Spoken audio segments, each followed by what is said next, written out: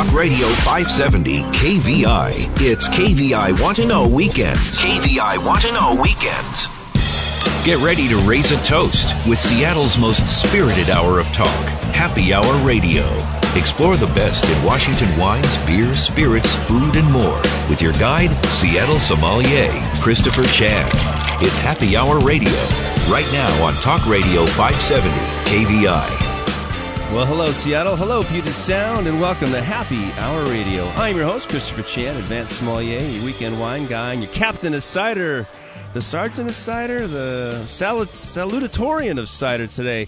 Super excited. I've got Marcus Robert, who is the cider maker for one of the really cool and deliciously high-quality products producers, Titan Cider Works here in Washington State. It is October, so we're talking about harvest. We're talking about grapes and apples, of course, wheat and barley for the distilleries.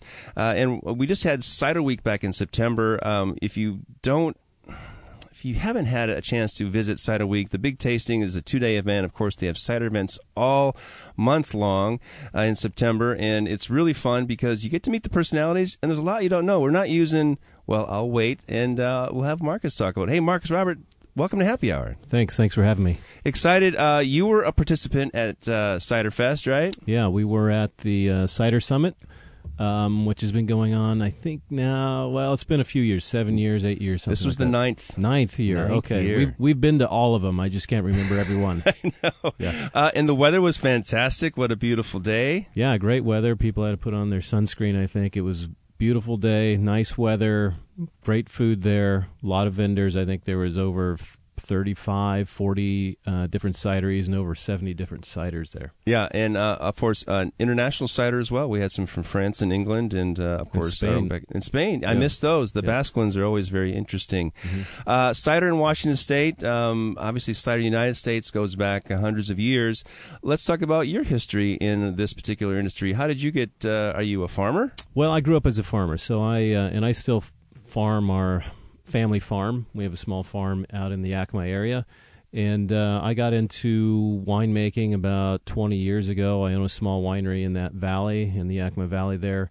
My wife and I do. And, what's the winery? Let's plug it. It's called Fontaine Estates, and we distributed maybe a decade ago over in the Seattle area, and then we decided to kind of change our business model, and we bring people to us now instead of to bringing our wine to people. So I like it. You can get our wine if you come to one of our events at the winery. In Yakima. All right. So you started making wine. Was this a carboy hobby, or did someone need help with crush, and you said, "Hey, I'll go do it"? You know, it definitely started out as a carboy hobby, and then somebody, my background is in science. I have a degree in biology, and started making wine during college. Helped out. You know, a lot of the small growers around the Yakima Valley. If they're orchards, they have a small vineyard. They may have a couple acres, and they need somebody to do the enology portion of that. So I helped out doing that before we started doing our own winery. Did you know what to look for? Did you have to go to figure out what a enologist would look for in a particular sample as far as pH and acidity or TA and all that? Not necessarily. I mean, when I get into something like wine or anything, woodworking, whatever it is, if I'm going to do that, I'm going to totally involve myself into it. So I found every book I could read on winemaking. I just got totally engulfed in understanding how wine's made and how good wine is made. Wow. Yeah. That little secret. There's a difference. There is a difference. Of course, there's natural fermentation. Something like Brettanomyces might make a very unique particular beverage. Yeah. Well, very interesting. You're still making wines today. What was the first grape you made? You made Cabernet, or were you doing something like Merlot? Our first wines that we made were actually Syrah, and that came off of a vineyard. I've had a friend that was an orchardist. He had a couple acres of Syrah and Merlot, and he didn't want to make any wine. Some about an acre of Syrah, and he didn't want to make any wine out of it. So we got about 4 tons of grapes 1 year, and made some great Syrah. It's up, if you know Yakima, the Upper Valley. There's actually an AVA in the Upper Valley now. We're not quite part of that, but we're in a higher elevation. Is that Elephant Mountain? This would be close to like Natchez. Natchez. Oh, yeah, Natchez. I got some grapes in there from Strand Vineyard from Phil Klein, who just had a birthday a while back. Oh, yeah. Yeah, I know Phil well. Wonderful. Well, let's talk about apples. You were a farmer. What were you farming in Yakima? Well, we still farm. I grow apples, pears, and peaches now on our family farm, but we also, the farm that's connected with Tietz and Cider Works, we grow a lot of bittersweet and bitter sharp apples, and these apples are, just like wine grapes, are specific to making hard cider. Right. We're looking for acidity and not necessarily a lot of sugar because you want more flavor with this cider, right? Well, typically they do have a lot more, like you said, flavor, but they also have, they typically are higher in sugar. Some can be higher in acid, but the difference really is a lot of these, what we call bittersweet and bitter sharp apples, the bitter portion is tannin. The tannin. Just like wine grapes, just like... Gives you that drying sensation for the cider. Gives you that drying sensation, a little bit bigger mouthfeel to make bigger, bolder part of the structure. Ciders. Exactly. Yeah. Acid, alcohol, flavor, and tannin. Yeah. Really cool. So now I'm curious, when we think about growing grapes, and I think most people have figured out that grapes, there's a couple periods where windows of Mother Nature might hurt your grapes, whether it's a freeze early on when shoots are going, or it's a hard freeze during the winter, which might kill it all, or you get some hail, which might damage the flowers and sometimes the grapes. You get humidity and rain. What are some of the challenges with growing apples, especially tarts and bittersweets? You know, a lot of the apples that have been grown for the commercial market, and Washington State grows 60% of all the fresh-eating apples in the U.S. It grows 70% of all the apples in the U.S., Washington State does, and that occurs within a 100-mile radius. But all those apples have been researched very well on the climate they can be grown in or the soils they should go into and what rootstocks they should go on.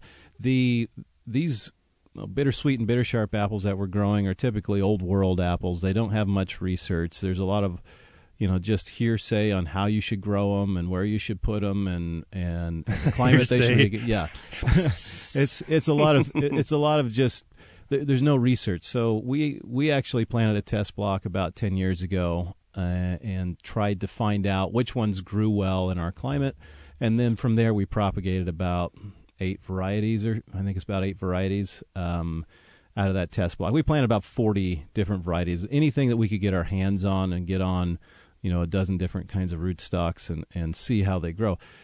After that, you still have issues because the trees are only 5 years old. You don't know how disease resistant they are, or we didn't get a cold snap, in that 5 years where, it got down. It didn't get tough. It didn't really get tough in those 5 years. So we did have some issues down the road, but we're still figuring it out because no one else is growing these apples in any kind of quantity either. Well, for us too, and for the Eastern Washington, it's really an arid desert climate, a high desert, right? You get some continental influences, of course, and very little marine because that's what the Cascades do. They stop the rain. Well, just like all the grapes that are grown in Washington State, most of them are grown on the east side of the state. And it's because we have such a great climate. There's great soils there, but there's also... Meaning poor soils.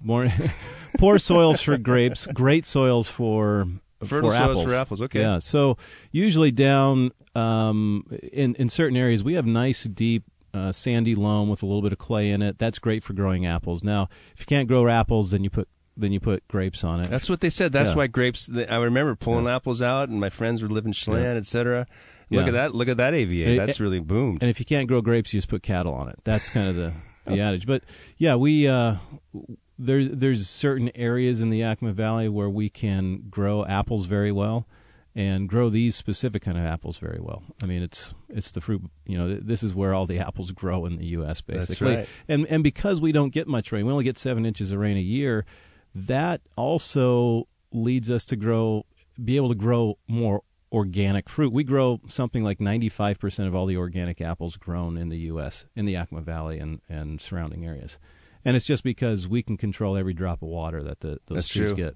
Right, because you don't have to worry about the flash flooding or the heavy rains in September because you got the irrigation or fog, right, or anything else. Yeah. Interesting. Yeah.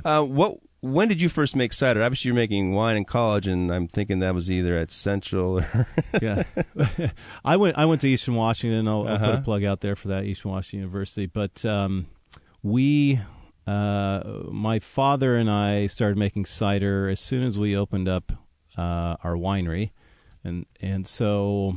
I can't believe we grew apples for that long. I'm a fourth-generation orchardist, and we really had no tradition in our family of making cider. We've had making beer and wine and that sort of thing. But were they cider apples from 4 generations ago? I mean, so that was basically commercial apples, right? They were commercial apples. I mean, we made that first batch was like a blend of Galas and Grannies and Fuji's, I think. Whenever I'm at a sommelier experience, I'm always bringing up the Galas and the John of Gold and the Honeycrisp and the Pink Lady, and oh, you're getting that out of that wine? Oh yeah, we're from Washington State. We know about apples.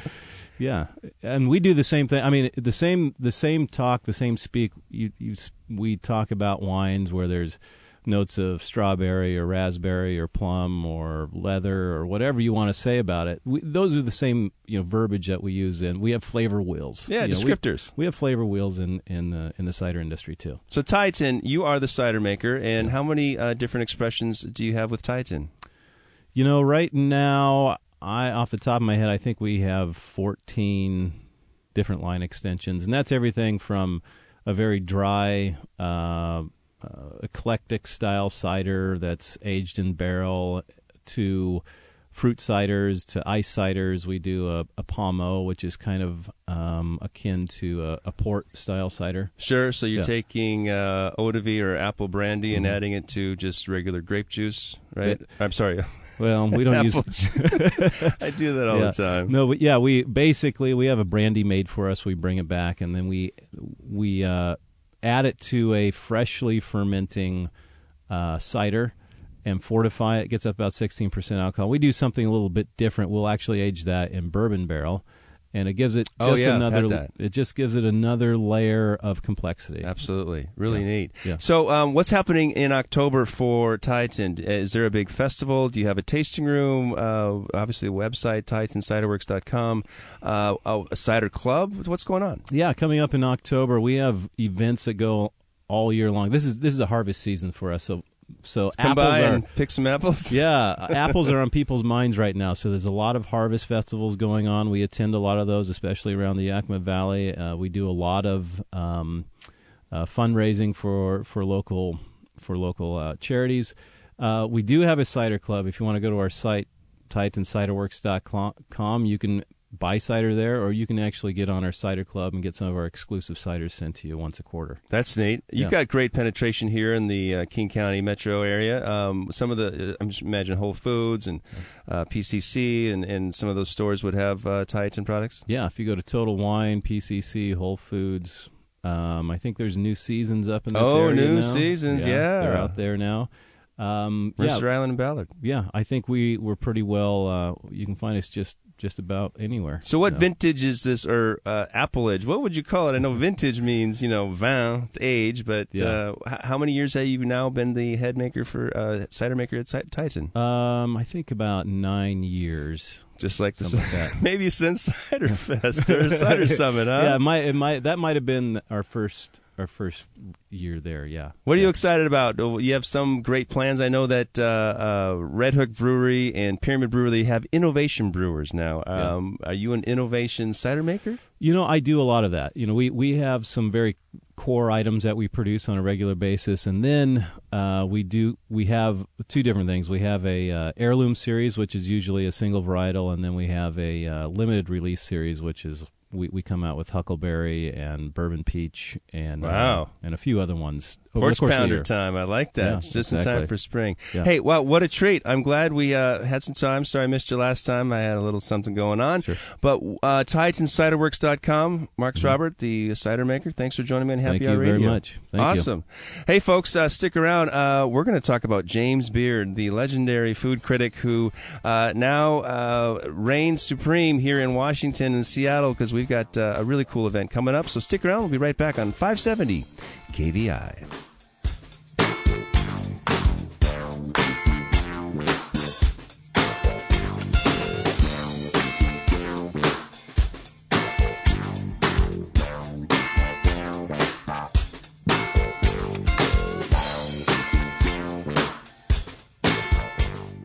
Tune it in and turn it up. Cruise home with Kirby. The Kirby Wilbur Show. Live and local. Weekdays 3 to 6 p.m. KVI. KVI Want to Know Weekends continue. Now back to Happy Hour Radio with Christopher Chan. All right, Seattle. Hey, hope you're having a great Saturday night. I am hungry, and how ironic. We're talking about James Beard. I've got Brian Bleaky from Varsity Communications, and Andrew Whiteside, who is the executive sous chef at the Fairmont Hotel. Brian, we've got a big event coming up. Let's talk about this James Beard Foundation, Taste America. Yeah, I think if your regular listeners probably have heard about this before. You've been fortunate to come on your show and talk about it before as well. But James Beard Foundation's Taste America dinner is coming back to Seattle again this year. They only do 10 of these dinners around the country. The foundation picks 10 cities that they feel are worthy of the names the James Beard Foundation. And 10 cities in 10 cities. Right? Did I say tent cities or 10 cities?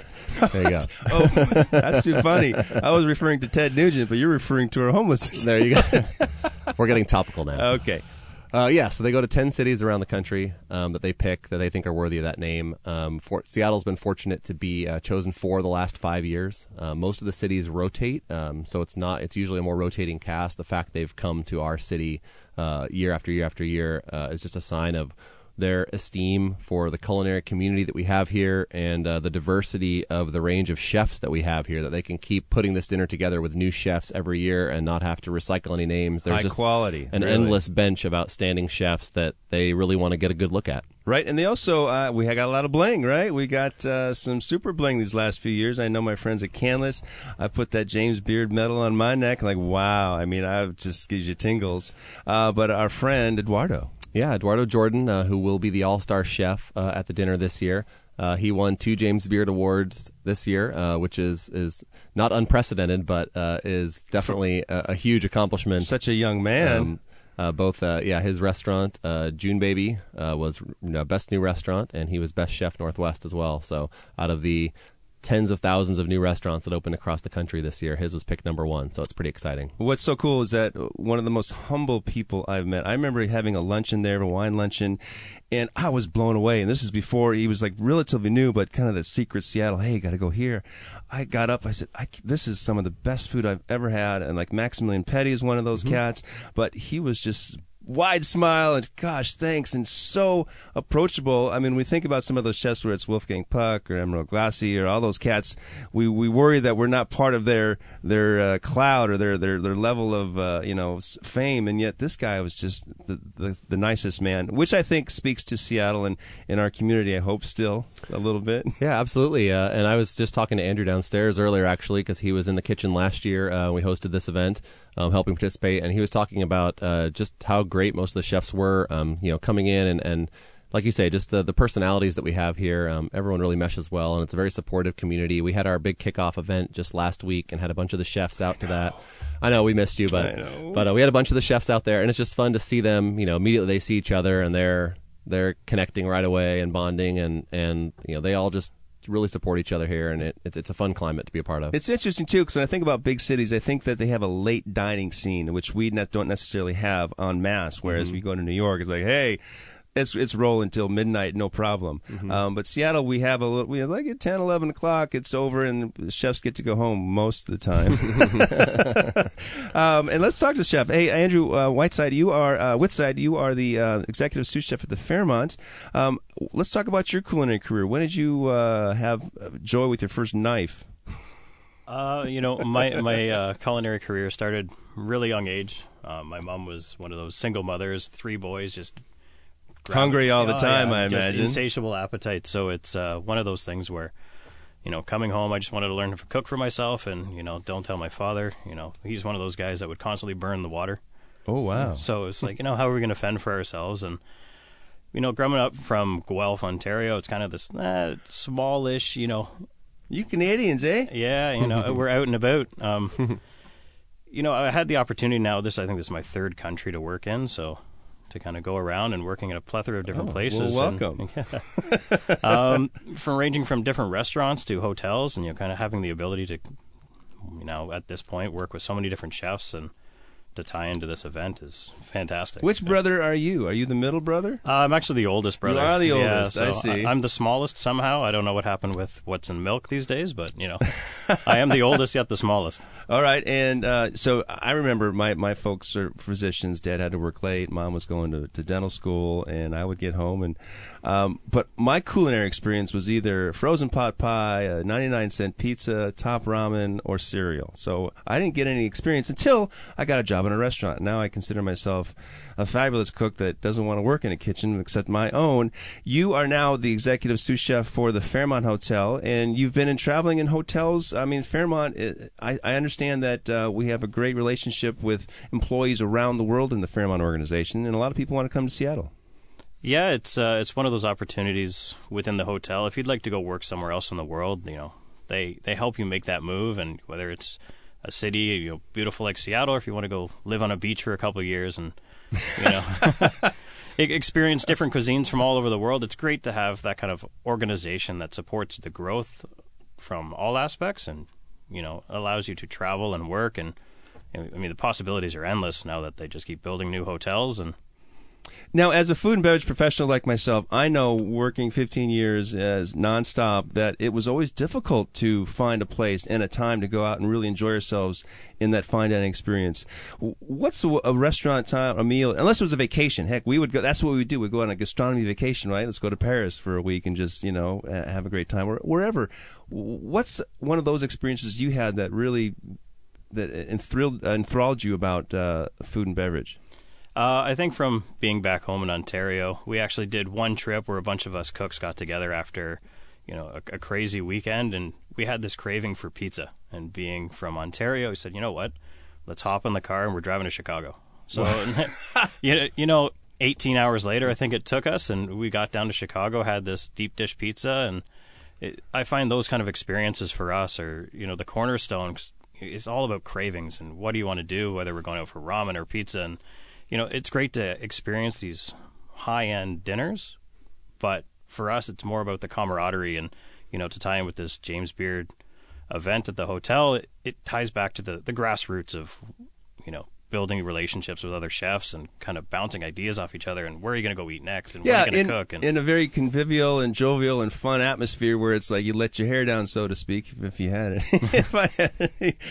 Really fun. And I know that we can all do we think about the evolution of cuisine, especially in the Northwest. I think we had Nouvelle cuisine back in the 80s, and the California came up, and then we had more Northwest style. And then we're working with salsify and fiddlehead ferns and sea beans and all this stuff, and making different sauces and gastriques. That seems to be relatively commonplace now. That the technical level of most chefs in Seattle specifically, there's all these restaurants now with the boom. These chefs have a higher level of comprehension about flavors and profiles and composition that is more daring and at the same time excitingly fresh. Is that you? Yeah, I mean, to play with different techniques. I mean, for myself, over my career, we've all had different ideas of food trends kind of come and go. And for myself, I think a cornerstone, especially, everybody's been talking about farm to table. And, I think that kind of practice has become almost commonplace. And now it's kind of meeting the person behind the farm. And throughout my career and being in Jasper, we were lucky enough to work with a organic farmer that worked with us solely, and we would give them our fry Jasper, oil. Wyoming? Jasper up in Alberta. Yeah, back up in Canada. We had a farmer that we would sit down at the beginning of the year, and he would kind of ask us what we wanted to grow. And he had some things that would grow really well out there, but he was also experimental. So for us to be experimental in the kitchen, and he was going to do it on his fields, we kind of built that bond, and it was all organic. They didn't have any machinery. They had a couple of horses, and we'd send some cooks up at the end of the year and go, hey, you know what? We're going to help you plow the fields. Wow. So that's for neat. For our young culinarians kind of growing up, it's about that connection just to like the dirt and getting your hands dirty. And, I feel a lot of guys now are getting back into that point. Instead of just buying a product, here it is, open the package and kind of cook it. Technique is technique, but creating that bond with a produce farmer or cattle farmer. With the land, right? Yeah, I mean, getting back to where the food actually comes from. It's like in wine, we talk about terroir. We're always about that vineyard and the vigneron. That's exactly what we talk about. The winemakers try not to mess it up, which in some cases, like a chef, don't overcook that beautiful piece or whatever it is, but it's really about origin, and I think it's with the wealth of information we can find in our pocket on any different app these days, it's really refreshing. And plus, this niche, the availability of information has allowed new markets to exist where you can buy microgreens or you can go help, like a truffle dog. We got truffle dog companies and classes here in the Pacific Northwest. One of the things we need to do, though, is, I guess, can we fish for salmon anymore? I'm concerned. I like salmon. I don't want to eat Atlantic salmon, but that's a big deal. I know we've got some chefs here, James Beard award-winning chefs here, who have taken a stand, perhaps. Pretty exciting. So, Brian, you've got a whole list of chefs that we can talk about coming up in the next segment. Yeah, there's a whole a really exciting list of chefs that are going to be participating in this year's event, both in part of the reception before the dinner and the dinner itself, as well as a new dessert reception that's taking place after the dinner. And Fantastic. then some cooking demos the next day. So I like be exciting. that. So you could really get hands-on. Like we said, it's almost it's a table to chef, I guess, or chef to table at that point. Pretty fun. We're going to talk about the James Beard Foundation Taste America, which is coming October 19th at the Fairmont Hotel in Seattle, and there's a cooking demonstration which is available on the 20th. So stick around, folks. Be right back on Happy Hour Radio.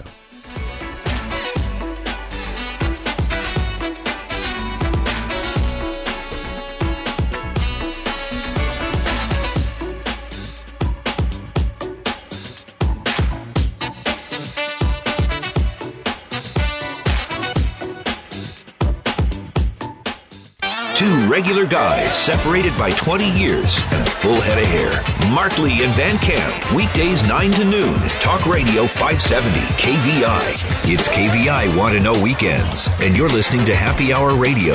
Now back to Seattle sommelier, Christopher Chan. All right. Hey, you can call me a gastronome. I'm digging this James Beard.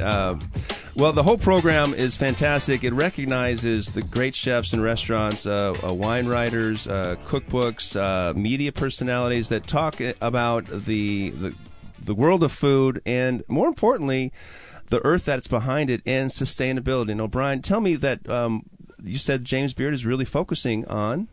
Yeah, sustainability is a big part of their effort this year, and it has been, for the last decade. But as more and more of the country is starting to catch on to the sustainable food lifestyle, it's becoming more and more prominent in the messaging. So definitely, they're really pushing that this year. One of the things they're doing is in each city that they're going to, they're trying to locally source as much of the food for that dinner as possible. In some cities, that's easier than others. It's might be a little harder in Louisville than it is in Seattle to get a diverse range of items. So in Seattle, though, almost all, if not all, I don't want to guarantee that it's all because I don't want to get caught afterwards, but almost all of everything is being locally sourced, whether it's meat, fish, vegetables, all of the beverages. Maryhill is going to be pouring wine. Heritage is going to be putting cocktails out. So all of it is being locally sourced, which it's really more, even more than just about the chefs themselves. It's about the whole food scene here and how we grow our food and how we prepare our food. And, that's good. And it's cool to see the whole community being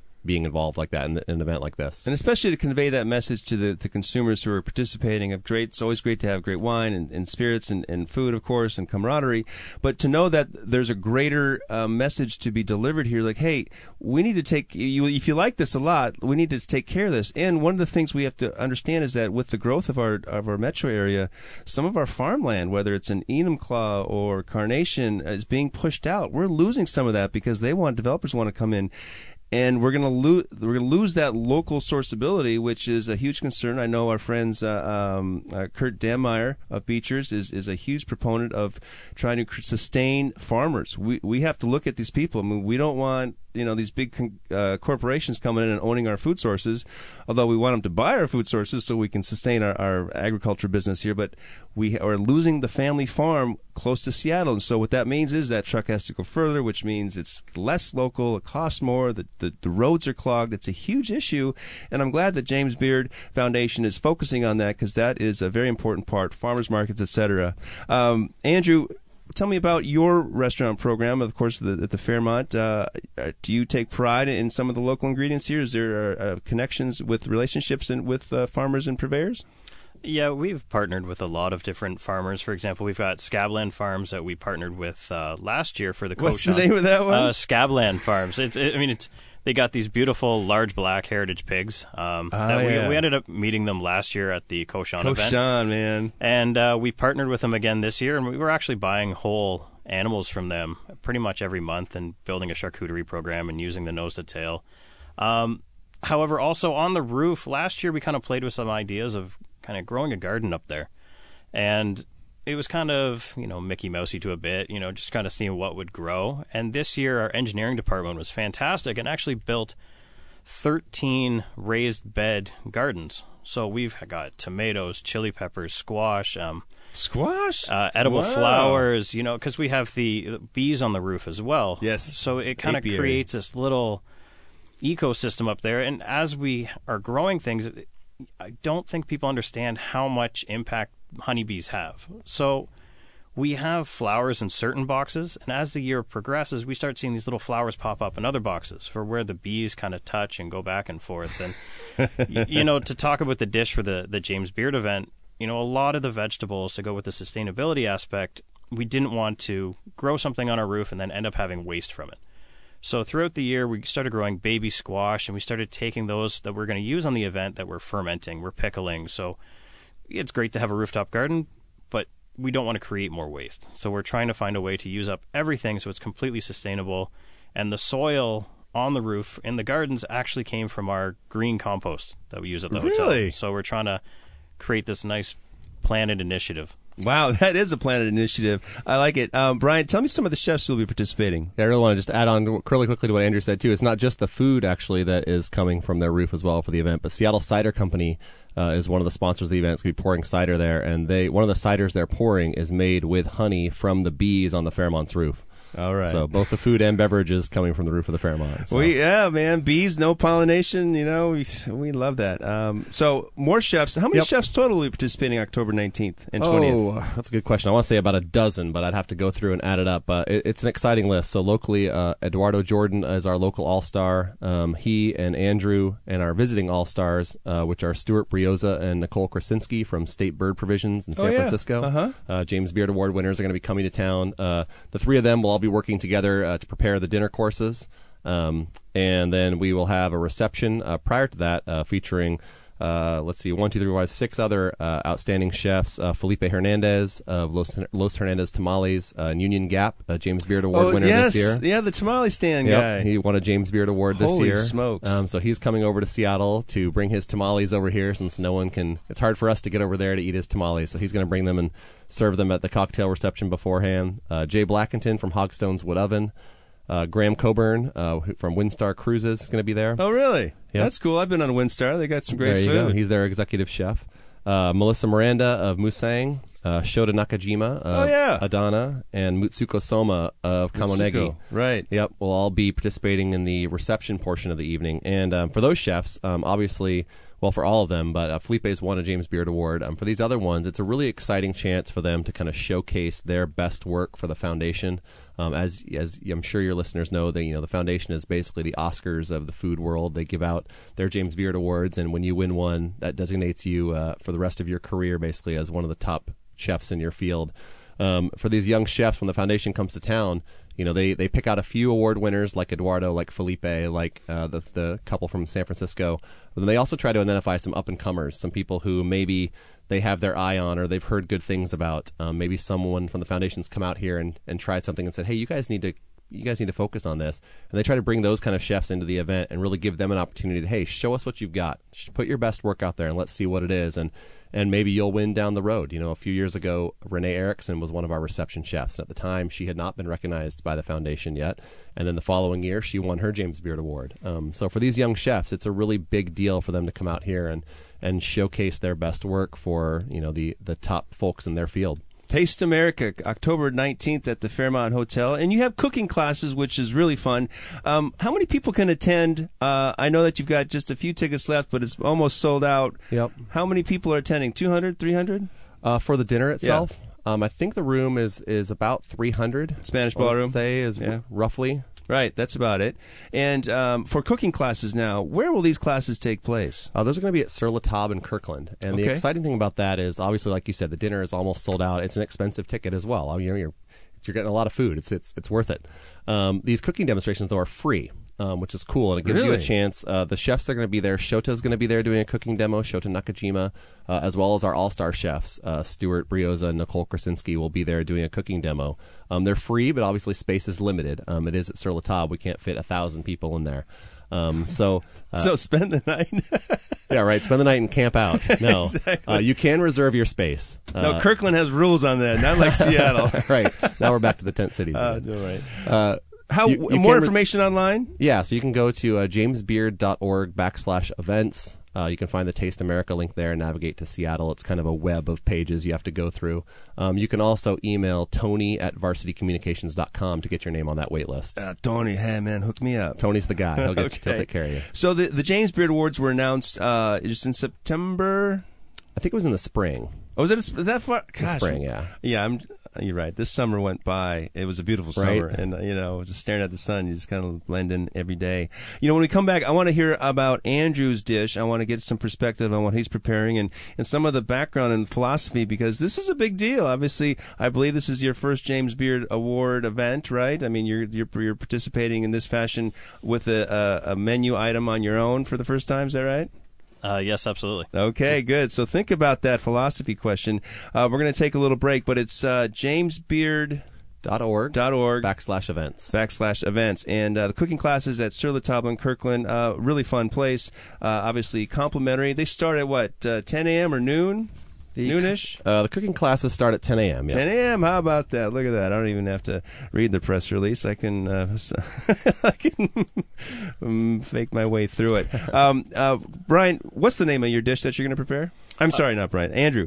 So the dish we're going to use is we're going to use the Woodford Reserve bourbon, and we're actually going to cure a foie gras torchon. Really? So it's going to have some fun little elements to it. So we're actually going to make it tapioca, ginger cracker, and then some other little accoutrements throughout the year. And then that's where the focal point to the roof comes in. So all our pickled, our fermented vegetables from the roof, some herbs, some flowers. We're trying to utilize that rooftop feel. Yeah, well, you're like going to be the Space Needle, except they don't have any garden up there.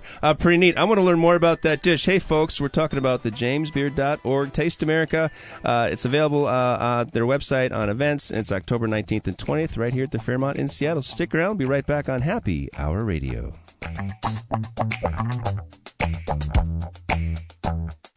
He's live, he's local, he's all Northwest. Lars Larson, weekdays noon to 3. Talk Radio 570 KVI.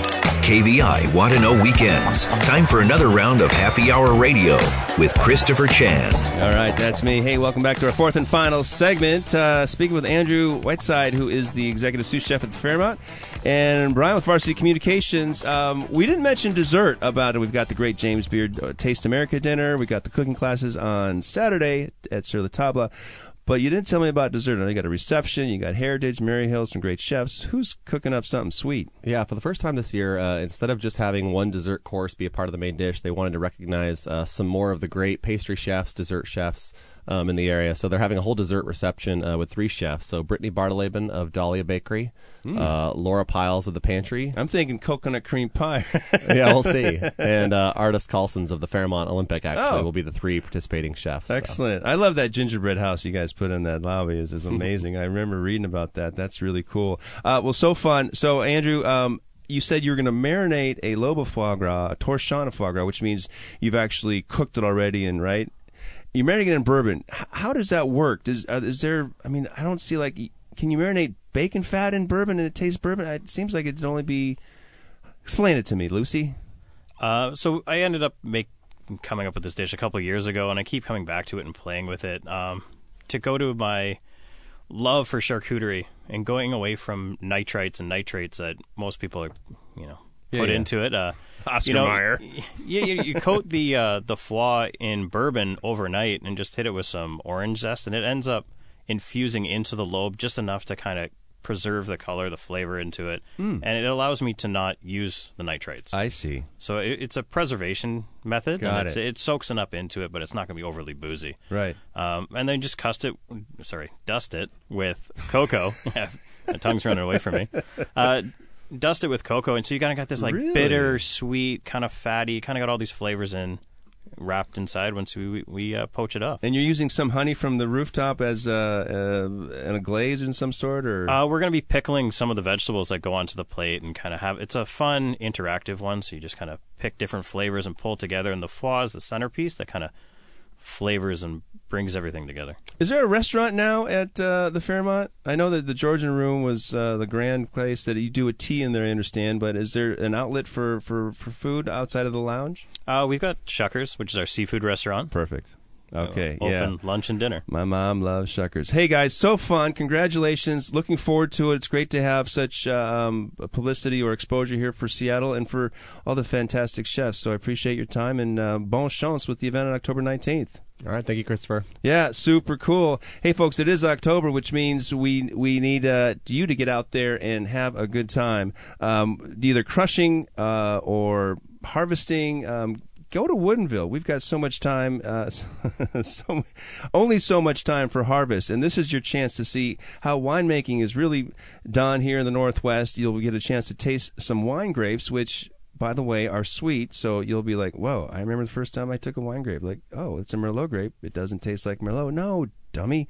It's sweet. It's going to ferment and make alcohol and then have all the flavor. And you guys said Maryhill Winery is going to be part of your event. How many wines will they be showing at the James Beard event? I know for sure they're pouring their Prisoner wine, the Prisoner wine label. Prisoner? Prisoner is yeah. That's Maryhill? Maybe I'm wrong. Okay. We'll edit this part out. So Maryhill is Northwest. Yes, Maryhill absolutely will be participating and pouring their wines the event. Yeah, the Prisoner is Orin Swift. Yes, thank you. You're correct. You're correct. Thank you. I remember only because I tried to trademark the Criminal wines. Okay. And he just beat me by 2 months. Well, we will have both the Prisoner and Maryhill wine pouring their wine. Okay, so you do have a national sponsor. Yep. Very cool. And Heritage Distilling. Absolutely. They've got some, they've just exploded. Now, interesting, using Woodford, which is really good, but I think they got a brown sugar bourbon, man. Maybe you should try that next time. Good. He's taking notes, taking ideas. And again, so tickets are available at jamesbeard.org/events. You'll find it on there. And what do tickets cost for the dinner? I know you said pricey, but this is a $500 event?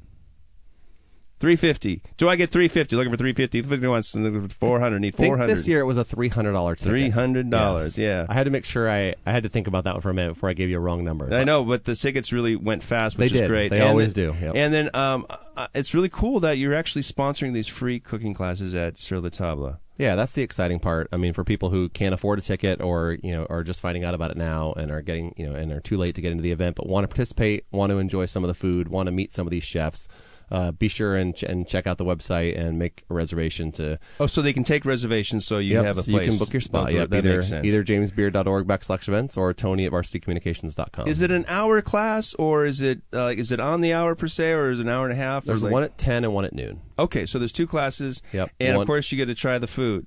Absolutely. And then, any wine over there? Who knows? Yes. Definitely some of our sponsors that? There. Yep, definitely some of our sponsors will be there. All right, well, that sounds like a perfect afternoon in Kirkland. Hey, folks, hope you enjoyed the show. We talked to Marcus Robert, the cider maker for Tieton Cider.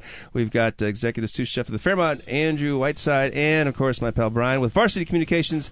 Hope you enjoyed the show. If you ever missed one, it's happyhourradio.net. And remember, when you're heading out to these events, life is always better with a designated driver. Cheers!